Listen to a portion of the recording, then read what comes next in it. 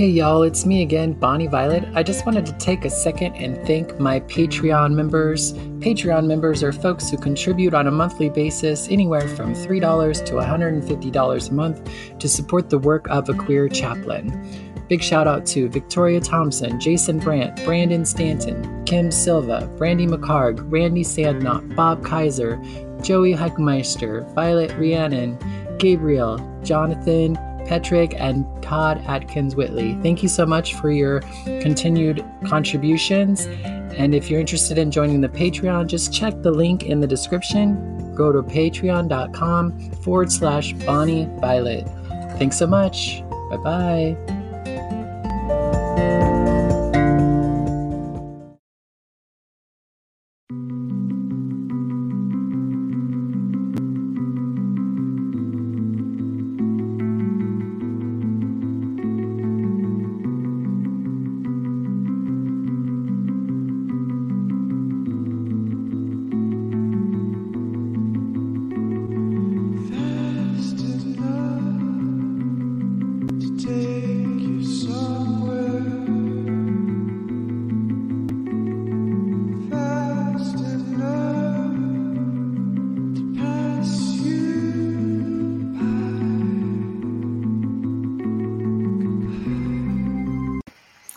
Good morning, Lacers. How's it going? Bonnie Violet here, a queer chaplain.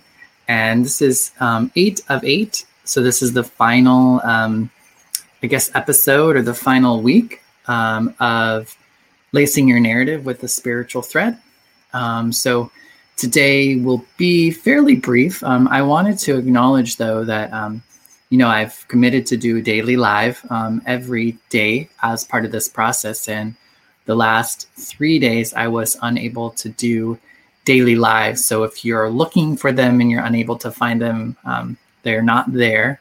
I have been not very well this week, and have been I've just been in bed and not feeling well most of the week, and haven't been able to come on live. So I do apologize for that, but I guess my body spoke, and I needed to take a few days off, I guess. So either way, I'm glad that I'm back here today to do the final, just the final session of this 8-week series. So it's been a long time. Been working on this for quite some time, and today I'm just going to wrap things up really briefly and just give you a farewell, if you will. So just as a recap of lacing your narrative with your spiritual thread, we've spent 8 weeks on a live stream. I've spent 8 weeks live streaming on Twitch, Facebook, and YouTube. You may be coming across these video libraries at a later date. My intention was to create this series and make it available to folks whenever they wanted to access it, in whatever way they wanted to access it, whether I was, whether it was right now publicly or it was something done later on. It's also updated onto a podcast. You can listen to it wherever you listen to podcasts at A Queer Chaplain. The intended outcome was for us to lace our narrative with a spiritual thread throughout our lifespan. The purpose of this was to remind you of your resilience, build and strengthen your faith, cultivate and create hope, and hopefully you experience some spiritual healing and transformation. It feels so wild to be going through all of this again, and maybe I don't need to. I think I'm going to skip through this first part here and focus on just what we're going to do. I am going to summarize a little bit about what we've done. So the last week, what we've really been focusing on is pulling together all of the week's work all into one. So, this week we wove our "What Did You Learn About Religion While a Child" week in with our "What Did Your Understanding of Religion? When did your understanding of religion change?" with "When do you feel the most connected to your spirit?" with "When was a time that you didn't feel spiritual?" with "How is your spirit now?" So taking an inventory of where you're at right now, and what is your ideal as in what would you like to experience or hope to experience or come to understand more of when it comes to your spirituality. And then, like I said, this week was creating your narrative. So it was spending a week pulling all of those pieces together into some sort of form that makes sense to you, to kind of be able to speak to your current experience, again, over your lifetime. This, to some degree, is probably shortening up things a little bit, or being able to, again, speak more over a period of time rather than just like a moment in time.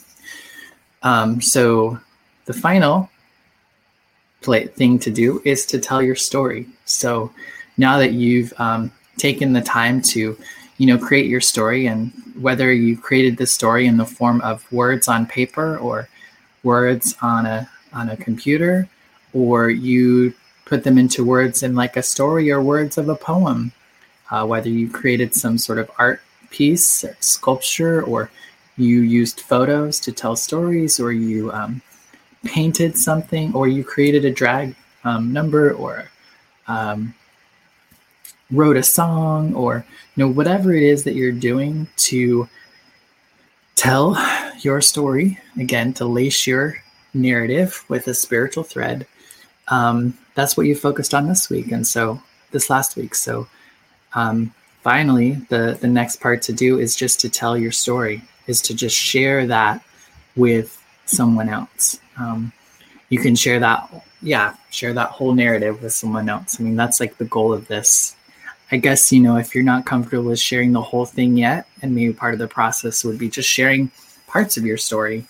And again, I would just encourage you to tell people that you think can hold that, if it's something that feels very, something that you might feel a little like sensitive or insecure about, vulnerable, I guess, about, that you be mindful of who you share that with or how you share that.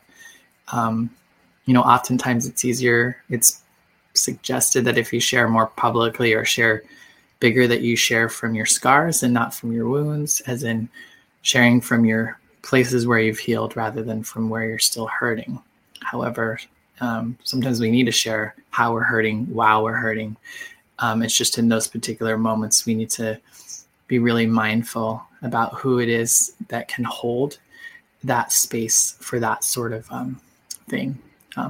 I will make myself available. I'd love to hear your stories, wherever they're at, in whatever form they are. I'd love to hear them and hold that space for you. And if I'm not that person, that's cool too. Reach out to other folks and speak with them. I also would like to, at some point in the future, kind of create events where we can showcase a number of these different stories. And so if you end up having a story that you would like to form into something that is made more public, please just reach out to me and let me know, and or just keep an eye out. I will begin to start having, my intention is to begin to have maybe quarterly shows where folks could share their and tell their stories at this event, whether it's virtual or in person or a combination of. Maybe at this point it might even be maybe videos that are created. I don't know. It's just trying to figure out the way this world is going to change and how things are going to be consumed and best put out. That changes almost daily, it seems like. So that's kind of where I'm at with that. So I think that a really big part of us being able to own our story and really come into like what I was talking about as far as what we're really going to gain from this workshop, as far as I think just building our strength. And I really feel like the healing and the transformation happens when we can tell our story to someone else.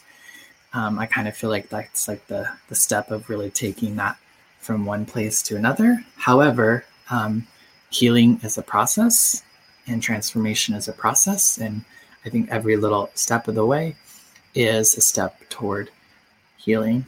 and transformation. I